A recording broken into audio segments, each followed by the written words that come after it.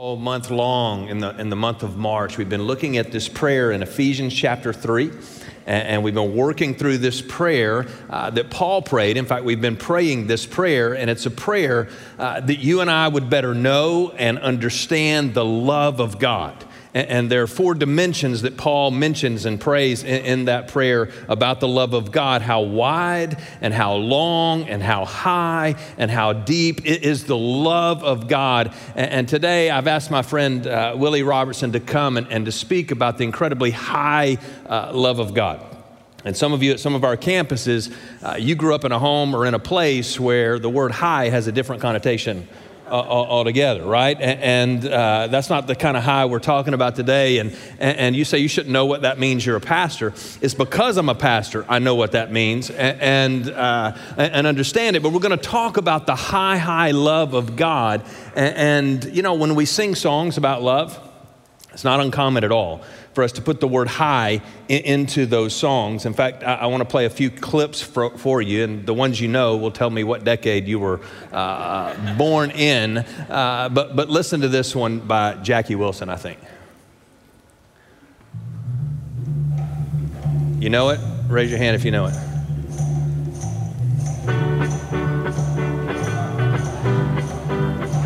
This was 60s, I think. Sing it if you know it. Your love lifted me higher than I ever been lifted before. So keep it up, quench my desire, and I'll be on your side forevermore. You know your love keeps lifting me. Your love keeps lifting me higher. Your love keeps lifting me higher. I love that one. That's like timeless, isn't it? I mean, it's timeless, 60s. We sing about the higher love, right? And we know love goes higher. In fact, there's another one I want you to hear, I think 80s, Steve Winwood, I think. Hear the fake drums? Synthesizer.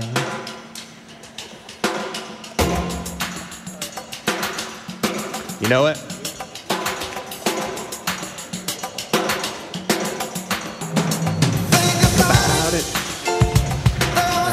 A high love, and in the heart of hidden stars above.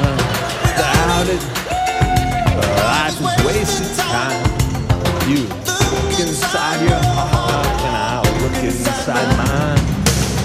Things look so bad everywhere in this whole world. What is fair?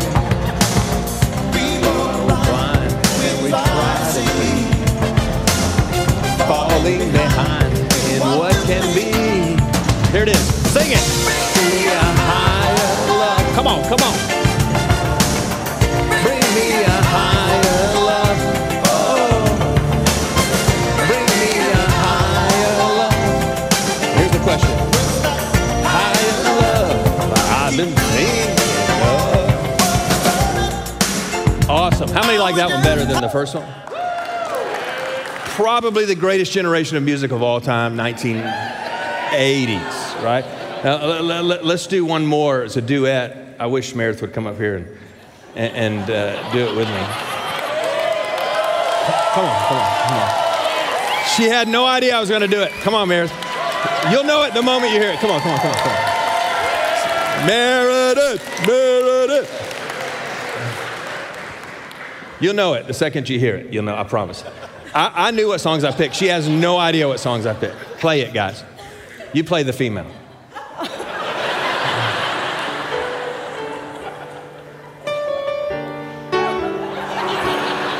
Turn your back to me and you turn and sing, and I won't be looking. Come on. Sing.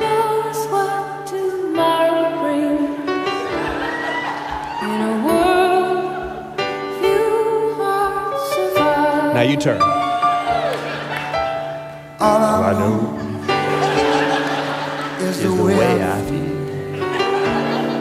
When it's real, I keep it alive. Come on, join in. is long.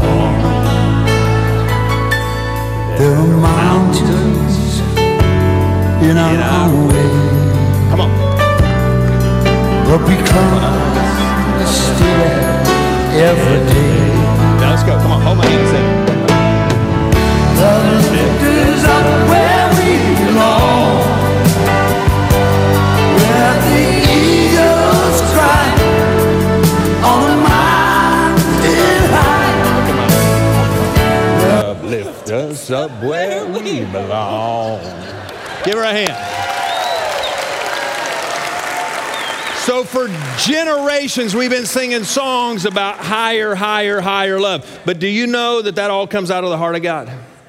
Psalm 36:5 says, your love reaches to the heavens. I was reading that in my quiet time a few weeks ago and texted Mac Palliff third day and just said, hey man, you've been ripping off David for a long time. And he said, I love to rip off David. He's my favorite one to rip off. Right? Your love reaches to the heavens. The love of God is so high that it fills the skies. Right? It goes all the way up. In fact, it goes over in Psalm 108 verse 4 and he says, your love is higher than the heavens. In other words, it fills the skies and it keeps on going and going and going. And we can sing things like about high love and a higher love that we're looking for. And you hear the statement, God loves you. And you hear the phrase, Jesus loves you. And that can pass from my mouth to your ears and do nothing. Because that phrase, Jesus loves you, you've seen it a million times. You've seen it on billboards, on bumper stickers, on T-shirts, right? It's all over. In fact, we've heard it so many times that it's kind of lost its meaning. Jesus loves you. It's almost like you hear the phrase, Jesus loves you, and you're like, yeah, thanks. Can you pass the salt? And we just move on from it. And if you hear that phrase, Jesus loves you, and it doesn't stir something in your heart, then maybe you don't understand how high the love of God is for you. And I pray by the end of the day today, you will know how high the love is. Put your hands together and welcome my friends Willie Robertson to the stage.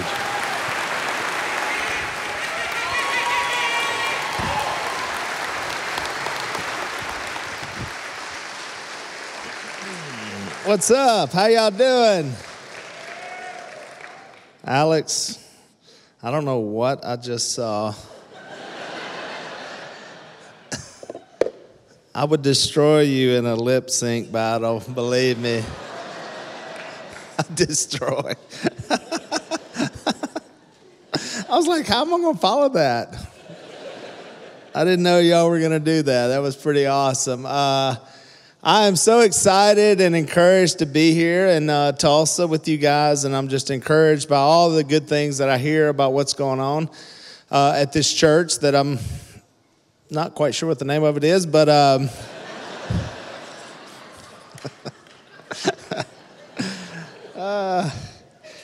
but I'm happy to be here.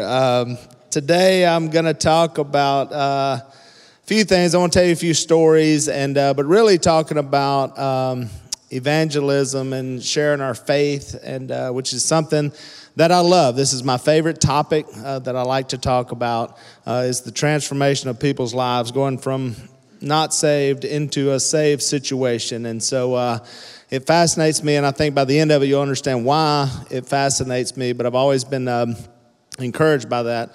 And but I don't like the word evangelism. I think sometimes in church we take a concept and then put a fancy word on it, and then no one knows what the word means. And so I'm a simple guy. So, and then we're not sure, because if we're talking about evangelism, then you need to have an evangelist, and then it's like, oh, somebody's doing that.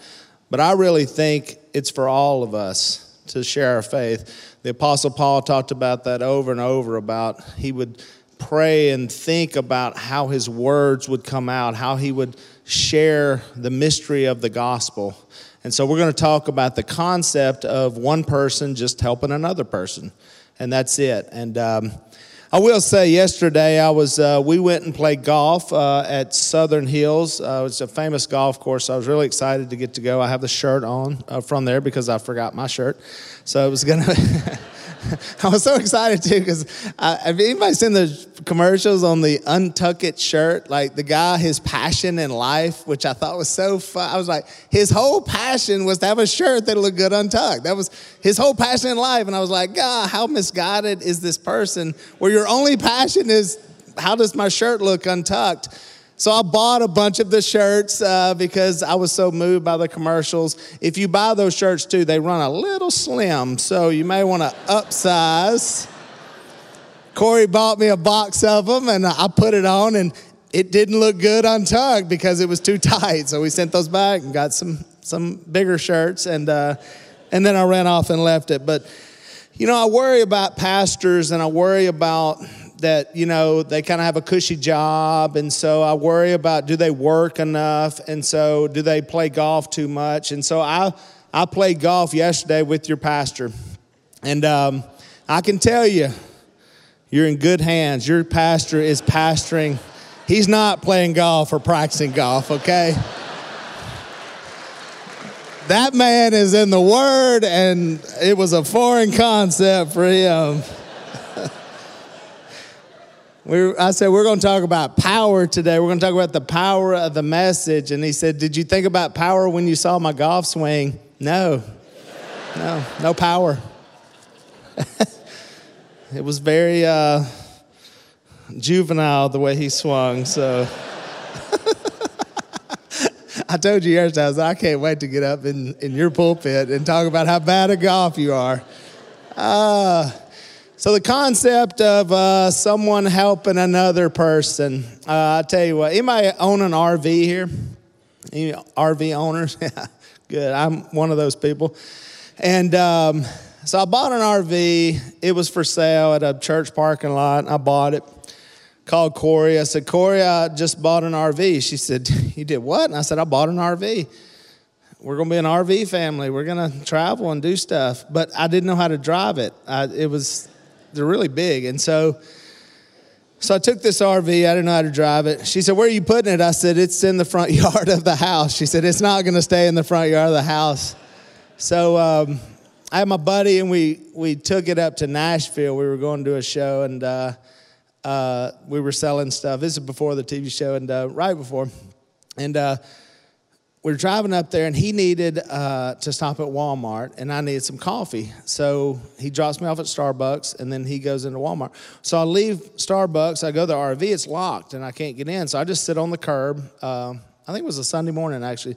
And I'm sitting there drinking my coffee, and this car pulls up, and he's looking at me. And I'm just sitting there, and he said, hey, buddy, are you okay? I said, I'm fine. And he said, do you need anything? No, I'm good. He said, do you need any food?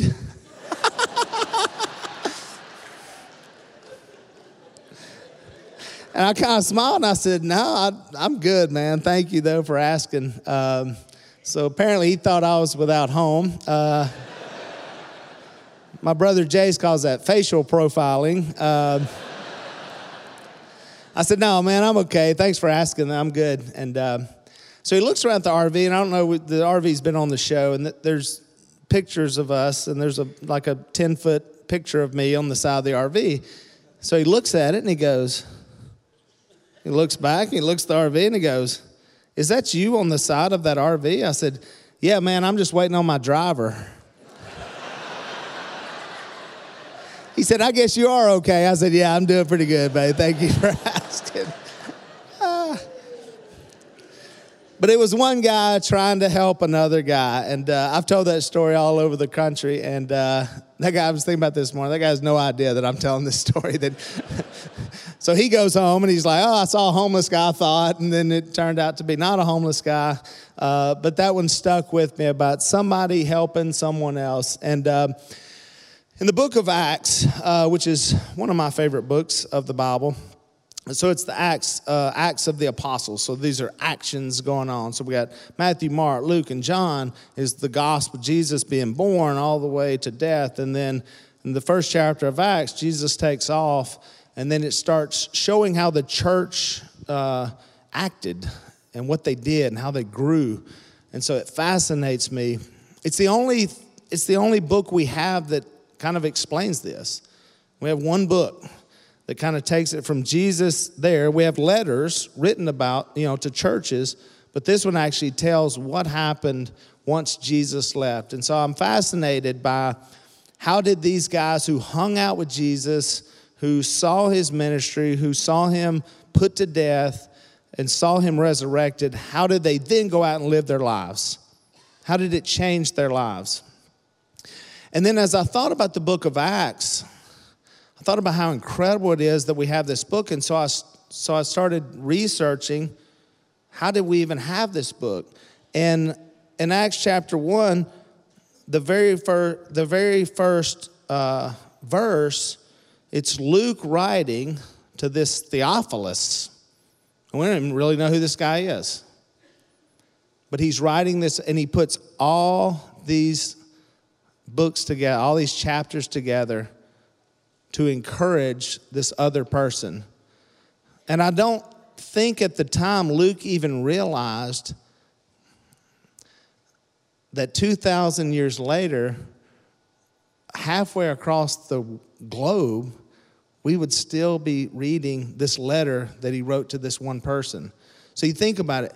It was one person trying to encourage and help another person. And then it's affected millions and millions of people's lives. I think what we do sometimes when we think about our faith, we think about it as some grandiose thing. It's so big, and I don't know if I know what I need to know, and so therefore I don't do it, and somebody will encourage. But when we see the book of Acts, we see one person helping another person, and then it transforming really people's lives for thousands of years. Isn't that cool and amazing? Have you ever thought about that? If Luke doesn't take the time to write it down, if he doesn't write all these things down, we don't have them to read and encourage us. God had a plan for us, but it's through one person helping another person. It wasn't big. It was just one letter written. And now we still read this letter. I can't wait when I get to heaven. I want to find out who Theophilus is.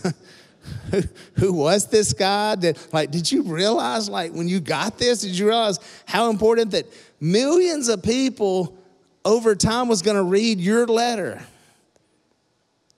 God, that just fascinates me.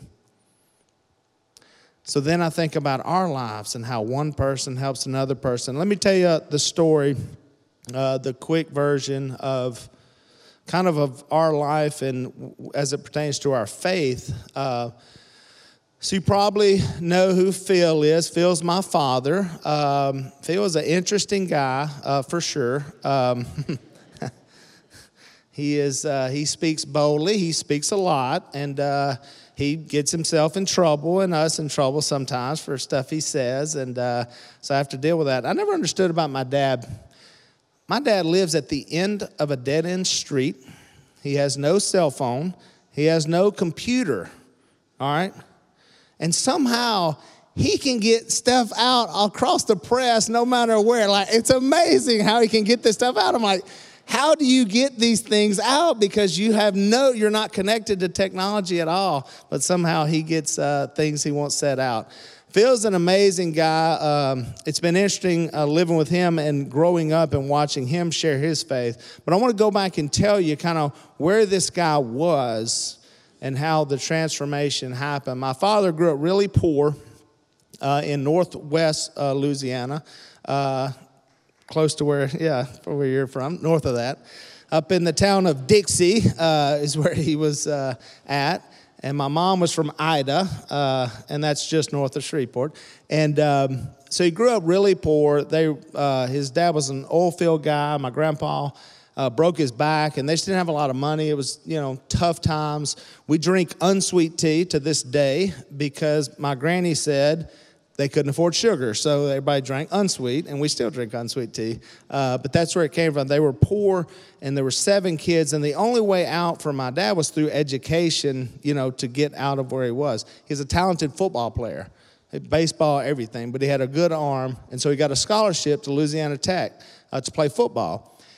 Now, I don't know how good he was. I wasn't there, but I do know that his backup was Terry Bradshaw, and I do know that that guy was the number 1 pick in the NFL draft in 1970.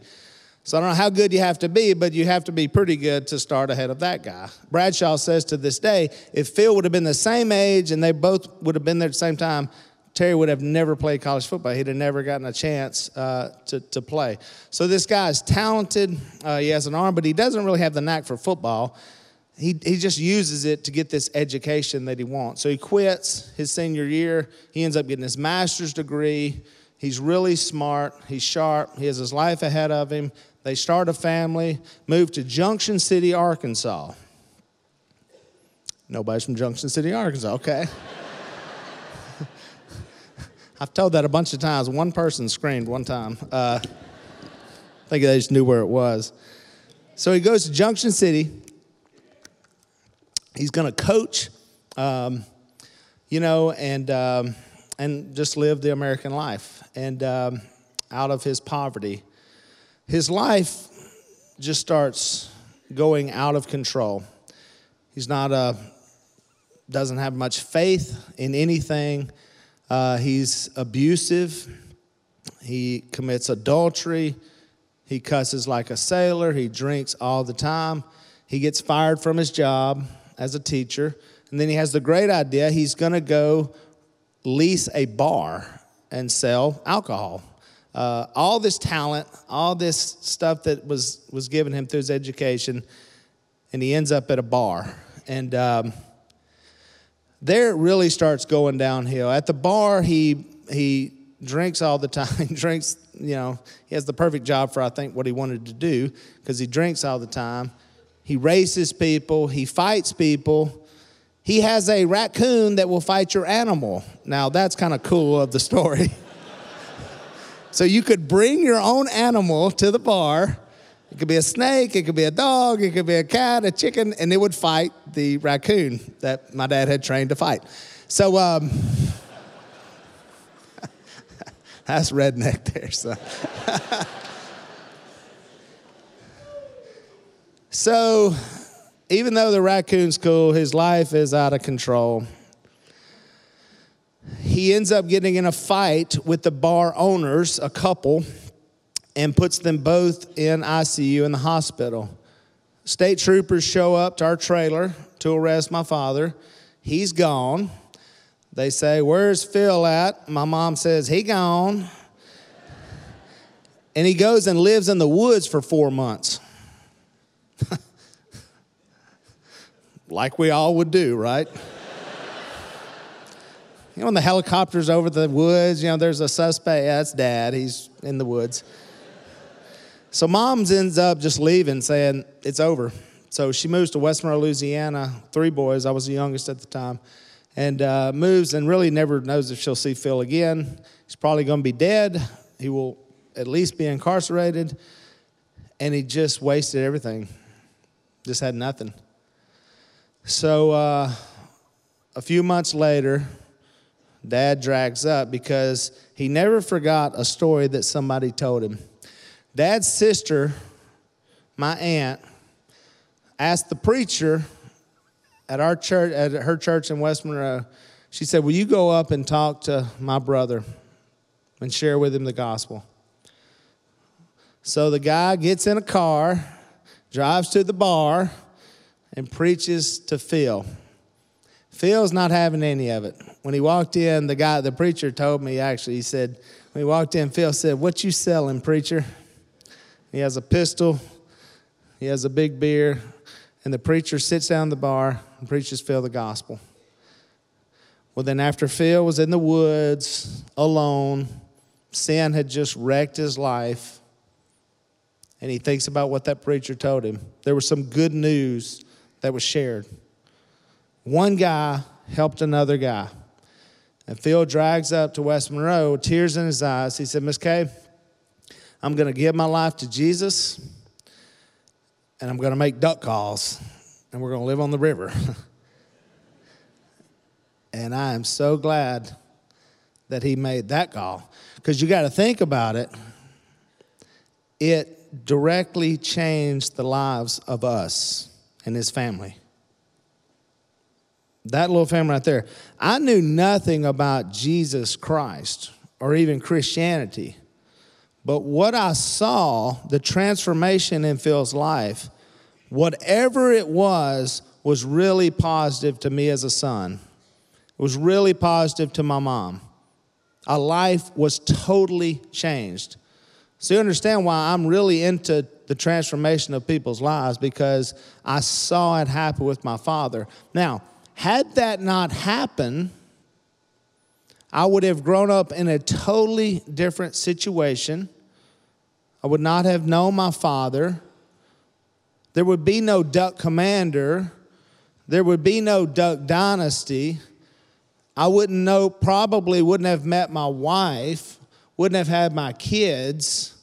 So you see how this one change of one person helping one person changed that person's life, but now all of a sudden it's affecting other people's lives for the positive. So, and if you carry this forward, there's no Duck Dynasty, there's no TV show, there's no show that ends with a prayer that's broadcast all over the world. Now, millions of people's lives are affected. Families got back together. They sat at a dinner table. There was something positive in Hollywood. It wasn't filled with all the junk that we see on TV. It was a positive show. None of that happens.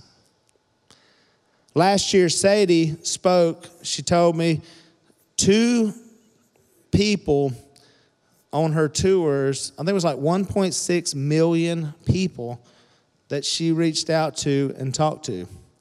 Now, that's the granddaughter of the person whose life was transformed by Jesus. Does that happen? So all of our lives, we see this change by one guy, a preacher, got in a car, drove to a bar. We see this letter in Acts. One guy helping one person. So as we think about this transformation, guys, we can all do that. I never give up on anyone, because it may be a guy like my father that somebody would have probably given up on. Because this is not go to somebody who was a famous guy, or this is a guy who's a terrible person.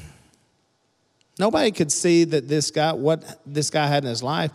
That guy went and preached the gospel. God knew the power that he was going to have. Because sometimes some of the best sinners make the best believers. They really do. So when I hear about someone who's such a bad person, I'm thinking, man, if we could turn that around and they start doing good stuff. Think about Paul. Where was that guy's life? He was a remarkable sinner. When we're talking about Christianity, he took it all the way to the death of Christianity. And then bang, he stops in his tracks. What I love about Paul, I think sometimes then we're like, well, it's a process and then it's going to take me a while. Paul, bang, okay, I get it. He is blinded for a while. That'll straighten you up. Comes to the Lord. What I love about when Paul comes to the Lord, the next verse says he went to the synagogues and started preaching. And everybody was scared of him, like, oh no. But that's how long it took him to get over where he was at. Immediately, bang, did that. So no matter where you're at in life, because so you got to figure out where you're at in this story. What's your story? Where are you at? Are you away from the Lord? Are you with the Lord? Are you in the Lord, but you're not maybe doing anything? Maybe you're not real passionate about that. I know this. The message cannot be spread unless someone opens their mouth. It doesn't just magically happen. We don't just live good lives. That preacher could have said, well, maybe Phil will see my good life and want to be like me. That was not going to happen. He had to get in the car and go to the bar and sit down and open his mouth. Somebody has to say something. I'll tell you this story. And I love the process, and I've got a couple of stories that are remarkable. I'll tell you this. There was a guy that I really wanted to preach to, and a very wealthy guy. Wealthy people are the funnest people to try to get, because they got everything. They're rich and they got everything, and everybody does what they say. And so, man, it's hard to get anything. You start talking about heaven, they're like, my life is heaven. So there was a guy, and I really wanted to get after him, and he kind of had some health issues, and I got panicked, and I thought, I need to preach the gospel to this guy. This guy's going to die, and I'm never going to get the gospel to him. There's a mat here. This is so much more comfortable to walk on this mat. Thank you for the mat. I've been walking on the floor. So there's this guy, and so I'm thinking, but every time I tried to share my faith with him, he was so guarded. He had all these little things. He would say, he who hath not sinned, cast the first stone. That's what he said every time. So I would hear that, and I'm thinking, he just didn't want any part of it. Just had all the walls built up. And he was hard to get along. Like, he always had people around him, and so we're in this car one time. We're in New York City. We're driving. We have a driver. We're in the back. I finally had this guy alone. I thought, I'm going for it again. I said, how old are you, Bill? He said, 58. He smoked like a freight train. So I said, well, based on your health problems, how you live, your age, I think you'll be dead in 15 years. And his eyes got this big. And he didn't say, he who hath not sinned. He didn't say that. He just looked at me. He said, I've never thought about that. I said, well, you better start thinking about it. You got about 15 years. He said, you think? I think I got longer than that. I said, I don't know. You tell me how long you got. For the first time, he really started thinking about, I'm going to die. And he had money, so I said, and people are going to split your stuff up. People are going to take your stuff. Your kids are going to take this, and your investments, your money. I said, what are you investing in after this life? Well, now he's really shook up. So we pull up to the hotel. He was in a room. I was in a room. He said, come to my room. I want to hear more about this. So I got my Bible, and I went to his room. I'm sitting there. He's smoking. He's like, you done got me shook up now. I said, yeah. That's what'll happen. So I preached the gospel to him. It was the weirdest Bible study I've ever had. Because he said, you are so blanking right. I blanking need this in my blanking life. It's the most cuss words I've ever heard in a Bible study. So he stands up and he goes, I'm getting baptized.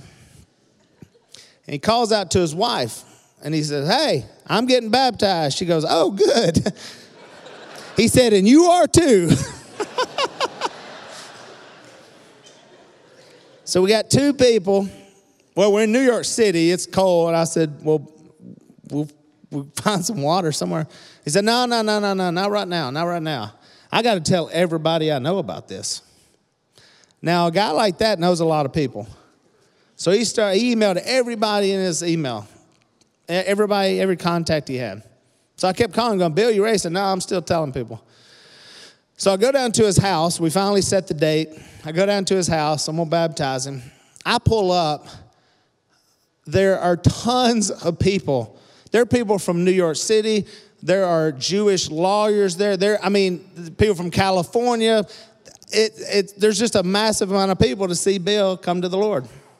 I was like, unbelievable. So I get there and Bill goes, preach him that sermon you told me. I said, all right. So I get up and do my thing and preach. And then we started. Bill is baptized. Well, then the next guy walks in. He's got blue jeans on, a shirt. He says, I'm in. Here comes another one. Here comes another one. 22 people that day got baptized.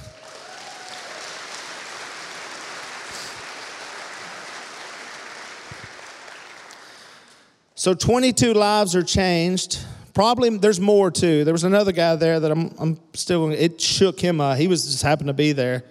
He was like, I don't know, man, this is crazy. I said, yeah, it is crazy. one person helping one person in a car, finding out what finally got through that wall for him. Because he had everything set. He didn't want to hear it. Transformed his life. His wife, his kid, son-in-law, they all came to the Lord. It's been fun watching them now live a different life. I'll tell you another one. I was in Kansas. I was in Fort Scott, Kansas. Hey, no, Junction City, no, Fort Scott. Are you kidding me? I love Fort Scott. So it's where my buddy Adam LaRoche lives, and Adam played baseball, and we've been business partners and best of friends for years. That's where he lives, and he's got a good hunting spot. So I was up to hunt with him, and Adam has this Bible study. It's one of these really fun Bible studies where, like, there's a couple people drinking beer. It's a guy's Bible study. I was like, this is awesome. I'm sitting there listening. And there's a guy there, and he goes, man, I tell you, after the study, he said, I love this Bible study. I was going to a bar tonight. I was going to try to find a girl to go home with, but I came to this Bible study, and I'm glad I did. And I thought, he's probably not where he needs to be with the Lord. Right? So I told Adam, that guy that made that comment, I said, I want to talk to him about where he's at with the Lord. He said, yeah. So he tells him, and he says, yeah, you can come hunt my property, which is awesome. And he said, I'll take you over there. And so I get in the truck with him. We're driving over. So I don't even have my Bible. I just preach the gospel to him. I said, yeah, you made that comment about going to the bar and trying to get the girl and all that, which came to the Bible study. I said, let's see if we can dig deeper and find out where you're at with the Lord. And so we start talking, and he's like, man, I'm not in the Lord. I ain't saved. So I preach the gospel to him. Pull up the hunting stand at the deer stand. And he goes, Willie, I want to get baptized. I said, okay. I'll hunt and go find some water, and when we're done, we'll go. And it's 20 degrees in Fort Scott, Kansas, and he points at a cow pond. He said, there's a pond right there. I went, whoa. I said, yeah, we can do that. It's cold. He said, I can handle it. And I said, all right. I said, well, I'll hunt, and then we'll go in that cow pasture. So he pulls up to get me. The good Lord put no deer in front of me because I knew that was going to happen, because if I'd have shot one, it would have screwed it up. Pulls up. He goes, I'm ready. And he brought me waders, which I was like, the foresight you had to bring me waders. We go down. He shucks down to his shorts. And we step in that thing. It is so cold. And then I didn't realize it's only this deep.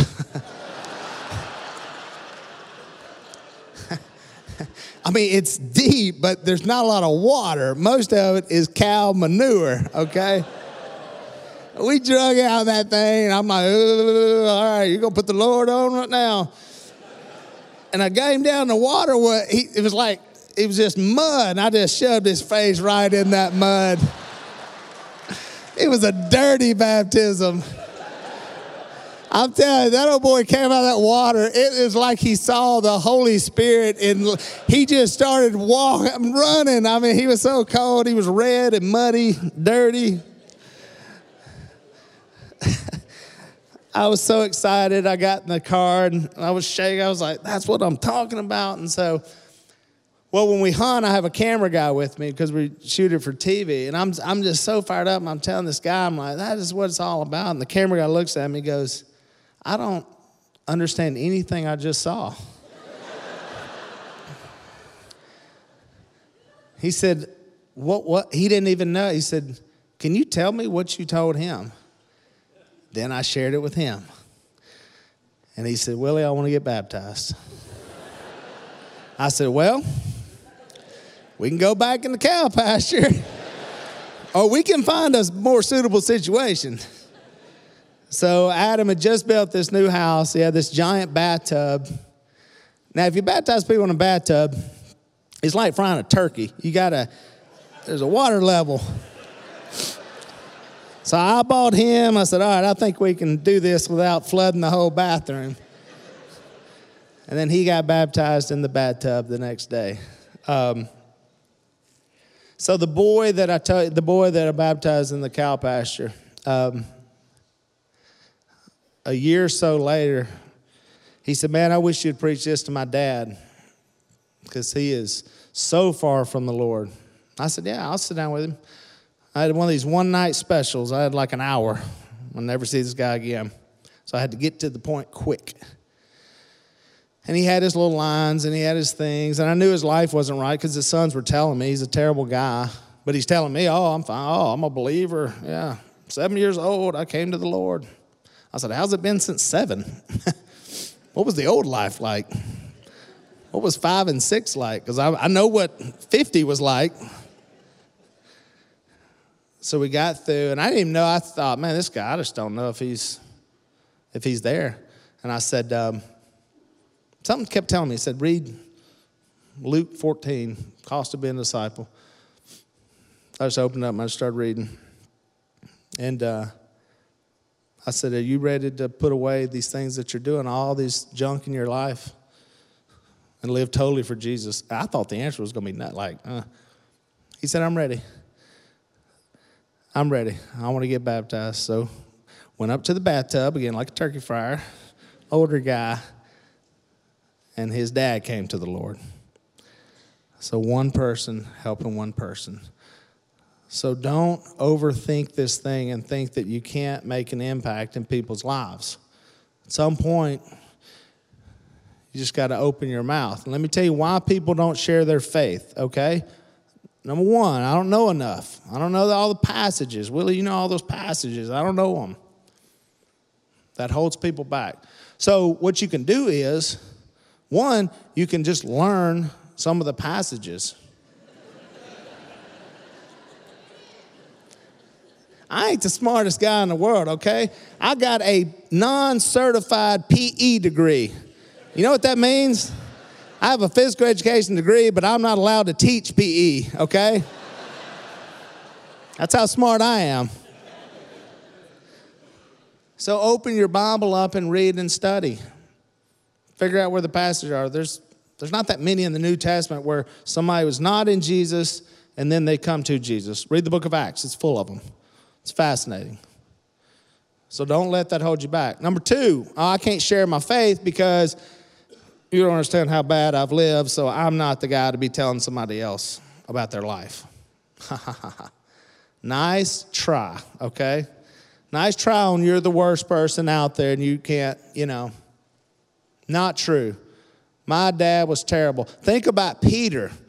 The first sermon ever preached in the book of Acts, Acts chapter 2, preached by who? Peter.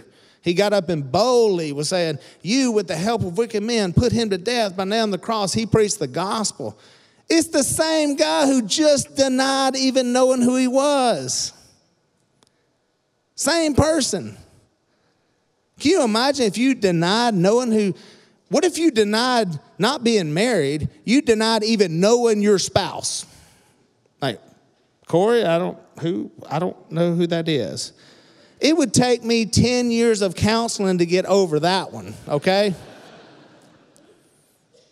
Peter denied even knowing who Jesus was, and then in the book of Acts gets up and is preaching the gospel. Don't think that your past, don't let that hold you back. You use that and you say, yes, I was bad. Yes, I was a bad person, but my life has been transformed. And if that hasn't happened yet, then it needs to happen. I'm not giving you a break and saying, okay, because I saw my dad. It's a transformed life. So stop using that excuse. And the other excuse may be simply, you ain't living it. You're not really living it, so it's not going to make sense when you talk about it. Because what you guys have been talking about in Ephesians 3, when he says you're going to understand, you're going to have the capacity to say how high and grasp the love of Christ. Well, you can't understand all that space that he's talking about if there's not enough space in your heart because it's filled up with junk and sin. So that has to get out so that you can understand and have that power. The power is in the message of Jesus. That's the power. The power's not in you. You ain't got to be powerful. The message will do it. The message will do it. It wasn't the preacher. The preacher went and opened his mouth and talked to my dad, but the thing that transformed his life was the power of the gospel. That Jesus died, was buried, and was resurrected. for our sins. Because just like Bill in the car, you're going to die. That's where the power is. You have the power. Paul prayed twice in Ephesians 3. As you've been reading that, twice he mentions the word power. And he's praying that he hopes we realize the power that we have. That you've got the power. And you look up and you'll see the power be unleashed. You're like, this is insane. Yes, it's insane. That's the power of Jesus and the power of what he can do. So at some point, we've got to share that. Now you know why I love sharing that. Because I listen for the next story, for the next life that was changed. Alex was talking about his father, whose life was transformed, and he comes to the Lord. That's the high that I like. Nothing gets me more excited than that. Nothing can get me as high as that. Seeing lives changed, and then good replaces bad. And that's the power of the gospel. And I hope that we're always bold about that. And people say, Willie, I'm so encouraged that you guys never, slacked off in your faith and you became famous and all that. You understand now why. Because we would have been there were it not for our faith. So the last thing we're going to leave out is that. Now we just have a bigger platform. My goal, I was in seminary. I was going to be a preacher as a job. That's what I was going to do. And then Corey was going to college. So I dropped out of seminary and went to college with her. But I thought, man, I just want to preach one day. But I ended up going in the business world and selling duck calls. Ended up doing a show. And then guess what? Look what God worked out. I'm preaching here in Tulsa, Oklahoma, with a half a seminary degree.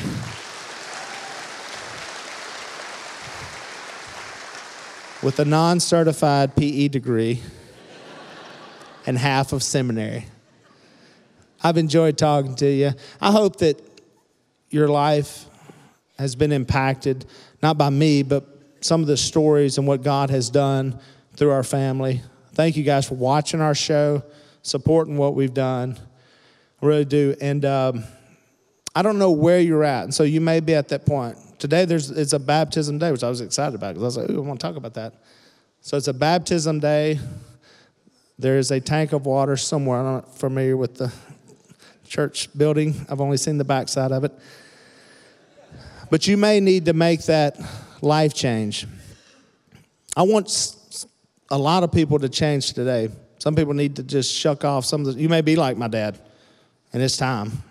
It's time for you to come to the Lord and put it off. Some of you may just need to reboot and refocus and realize that this passion should be pouring out of your life as well for Jesus and what he's done for us. So whatever that is, and I'm going to pray for you guys. I know Alex is going to come up here and to make that move. Father, we're so thankful to be in your presence. What just a wonderful group of people we have here in Tulsa. Father, these are my brothers and sisters, and I can't wait. In heaven, Father, we'll get to know each other better. And we'll tell stories, and I just want to hear all the stories about how you have transformed our lives. Father, I pray for someone here, Father, who needs to maybe make a life change. Some people for sure need to make a life change. Father, I pray that today is that day. This morning is that time. Father, I pray that they put you on in baptism, that you live in their heart, Father. Father, I pray that you fundamentally change people in this congregation today. Thank you so much for blessing us. Father, help us be bright lights everywhere we go. Through Jesus, amen. Thank you, guys. Amen. Great job. Great job. Hey,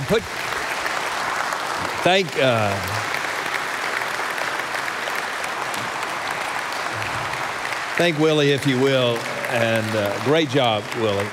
I want you just real quick, I'm not going to take long. I just want you to go back to that passage I began with a minute ago in Ephesians 3. That verse 18 says, Paul says, I'm praying that you will know the love of God.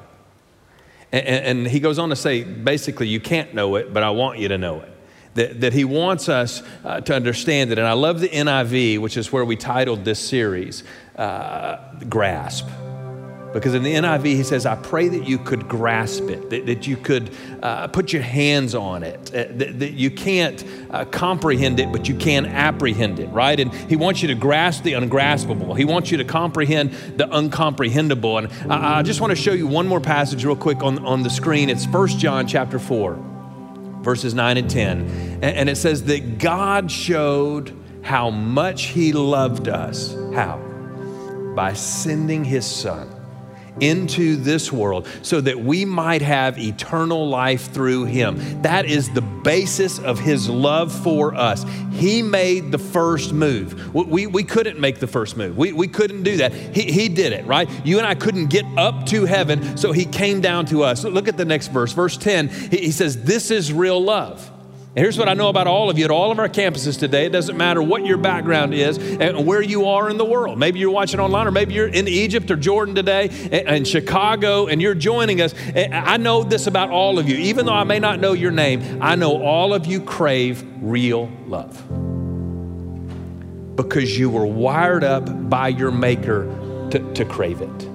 And he said, this is real love. Not that we love God, but that he loved us.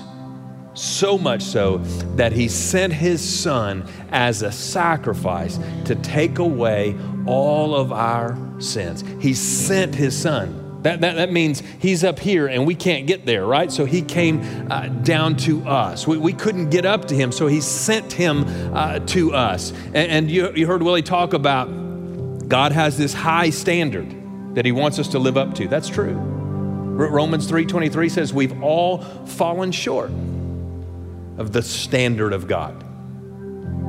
We didn't make it on our own to the standard of God, the incredibly high standard of God. And because of that, and because of the way we've been conditioned in the world that we live in to think about love, we think, okay, I didn't make it and I fell short and I can't get there. And so I've got to somehow try to get back into the graces of God, into the good graces of God. And so we strive and we strive and we strive. But eventually you will come to the point, our prayer is that you will come to the point, Paul's prayer, is that you will come to the point where you realize I can't. And you grasp how high and how wide and how long and how deep is the love of God toward you. And so here's what God did. He didn't say, okay, they can't make it. I'm gonna lower the bar. I'll just lower the standard so that they can get over it. That's not what he did. He did not lower the standard. He was up there, we couldn't get there, so he came down to us. Another way to explain it in that verse is the word give, that he gave us his son. His son is a gift. The word give is related to the word gift. And a high love is that type of love that says, I'm gifting you something. I'm giving it to you. What do you do to get a gift? What's the answer to that? Nothing. You don't do anything to earn a gift, right? Because if you did something to get it, it's not a gift, it's a reward. We don't do anything to earn a gift, and we can't, by the way, earn the love of God. There's no amount of good that you and I can stack up that somehow we could climb up on that would get us high enough to get to God. There's no amount. And the power of God's love is so high and so big that he gave us a gift in the person of Jesus. And today, we're praying you'll receive that gift. Every head bowed, every eye closed across all the campuses this morning. Today, if you're here and you know the Lord, you're praying with me already. You're sensitive to the Holy Spirit. You're praying already for people all around you, men and women and boys and girls. And today, if you would say to me, hey, Pastor Alex, I'm going to ask the campus pastors to come and stand on the stage as well. And you say, hey, Pastor Alex, I know for sure that Jesus is my Lord and my Savior. I got that settled. I know that I know that I know when When Willie talked about that salvation that transformed his dad's life, I've seen a transformation in my life. Jesus has changed my life. I know he's my Lord and I know he's my Savior. If that's you at every campus, would you just raise your hand and let me see it? Put it up, thank you. Hallelujah, that many hands can go up and this number of campuses. You know what that means? A man that died 2,000 years ago is still changing lives today. Some of you didn't raise your hand, and I just want to pray for you. I'm not going to embarrass you, and I'm not going to point you out, but I do want to pray for you. And if you're here today and you say, Pastor Alex, I don't know that Jesus is my Lord and Savior. I don't have a transformed life. He's not walking with me and talking with me. He's not my Lord. He's not my Savior. I don't know. Maybe I prayed a prayer when I was 7 years old. Maybe I like that guy Willie was talking about, or maybe I filled out a card or walked down an aisle or I got in a baptistry, but there's no life change in my life. Jesus is not my Lord. He's not my Savior. I don't know for sure if I died today that I would go to heaven. Would you pray for me? If that's you, you just say, Pastor, I don't know, but I would like for you to include me in that prayer at every campus. Would you just raise your hand and say, that's me, I don't know. Just slip it up across the room and just say, I don't know, Pastor, I don't know. At every campus, just slip it up. Hands are popping up here at Battle Creek. I'm sure they are at Midtown and downtown and South Tulsa and Owasso and Jinx and Chicago and Jordan and Egypt. Anybody else?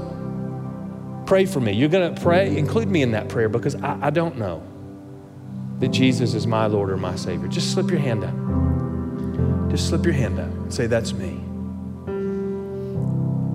Pastor, include me in that prayer. Anybody else? Nobody looking except for me. Just lift your hand up. Just slip it up.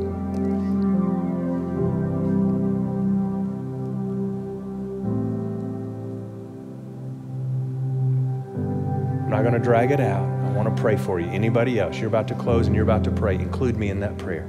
Slip it up, okay? Okay. Anybody else? That's what I want. Okay? All right. The front and the back, everywhere in between. Father, I pray right now for everyone sitting under the sound of my voice at all of these campuses this morning, that the same Holy Spirit would be moving in and among every row, every seat and every heart and every life. And we pray today for salvation to spring up out of the ground into men's lives and women's lives and boys' lives and girls' lives. So if you're here today and you want to trust Christ, you want to give your life to Jesus, I want to lead you in a prayer helping you come to Christ. I'll pray it one phrase at a time so that you can simply repeat it after me. I don't want you just to repeat it after me. I want you to pray it and talk it to God. And I want you to do it out loud. The Bible says if you confess with your mouth Jesus is Lord, I want to help you do that. Believe in your heart that God raised him from the dead. You shall be saved. I want to help you confess with your mouth and believe in your heart. So at every campus, right where you're seated, I want you to pray after me and just say, Dear God, I know I'm a sinner. Today I ask you to forgive me for all my sin. Jesus, come into my life to be my Lord, my Savior, my forgiver. In the best way that I know how, I turn my back on my sin and I trust you alone, Jesus, to save me. Thank you, Jesus, that you were not embarrassed or ashamed of me, but you died on that cross, naked, in that public space for me. Help me to not be ashamed of you. Now, if you just prayed that prayer and you meant it with all of your heart, you prayed it and you meant it with all of your heart, you gave your life to Jesus this morning. I want to know about it. Nobody looking except for me. Just slip your hand up and say, Pastor, I just prayed that and I meant it with all of my heart. Just slip your hand up all across the room and say, that's me. I meant it. At every campus, just slip your hand up and say, Pastor, I just prayed that. I meant that with all of my heart. Just slip it up high so that I can find it. These lights are bright in my eyes. Just slip them up. I'm seeing hands go up in every section at every campus. Just slip your hand up. The campus pastors pastors are there. Just slip it up and say, I meant that with all of my heart. Jesus died for me. He died on that cross for me. I meant that. And I just gave my life to Jesus Christ. Just slip your hand up and let me see it. At every campus. Now, here's what I want you to do. If your hand just went up, would you just raise it again and so I can see all of them at one time at every campus? Just help the campus pastors out. Just slip your hand up, okay? Over here and over here and over here. At every campus, just slip it up. Now, you can put them down. There's one more thing I want to say to you. Willie talked about baptism quite a bit. You know, baptism is just a picture of what happened in your heart, but it's the first step of obedience that happens in your life when you give your life to Jesus Christ.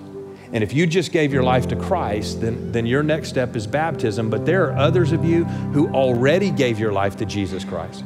And for whatever reason, you've not taken that step of obedience with the Lord. And I would like to pray for you. At every campus, you say, that's me. Baptism is my next step. Would you just raise your hand and let me see it? I'd love to pray for you. At every campus, just slip your hand up and say, Pastor, that's me. I need to be baptized. Just include me in that prayer. I see children and adults and senior adults and young men and women. Just slip your hand up and say, that's me. At every campus. Father, I pray right now for all of those who just lifted their hand to say baptism is their next step. I pray that you'd give them the courage to take their step. And they would obey you in that step. But Father, even by being baptized, they get to preach the gospel without even saying a word. By going under the water and coming out, it's a picture of what you did on that cross and in that grave and through your resurrection. It's a picture of what you've done in our lives. And we get to preach the gospel by simply being baptized. And I pray, Father, they would take that step. And for all of us, whatever our next step is, I pray you would help us do just that.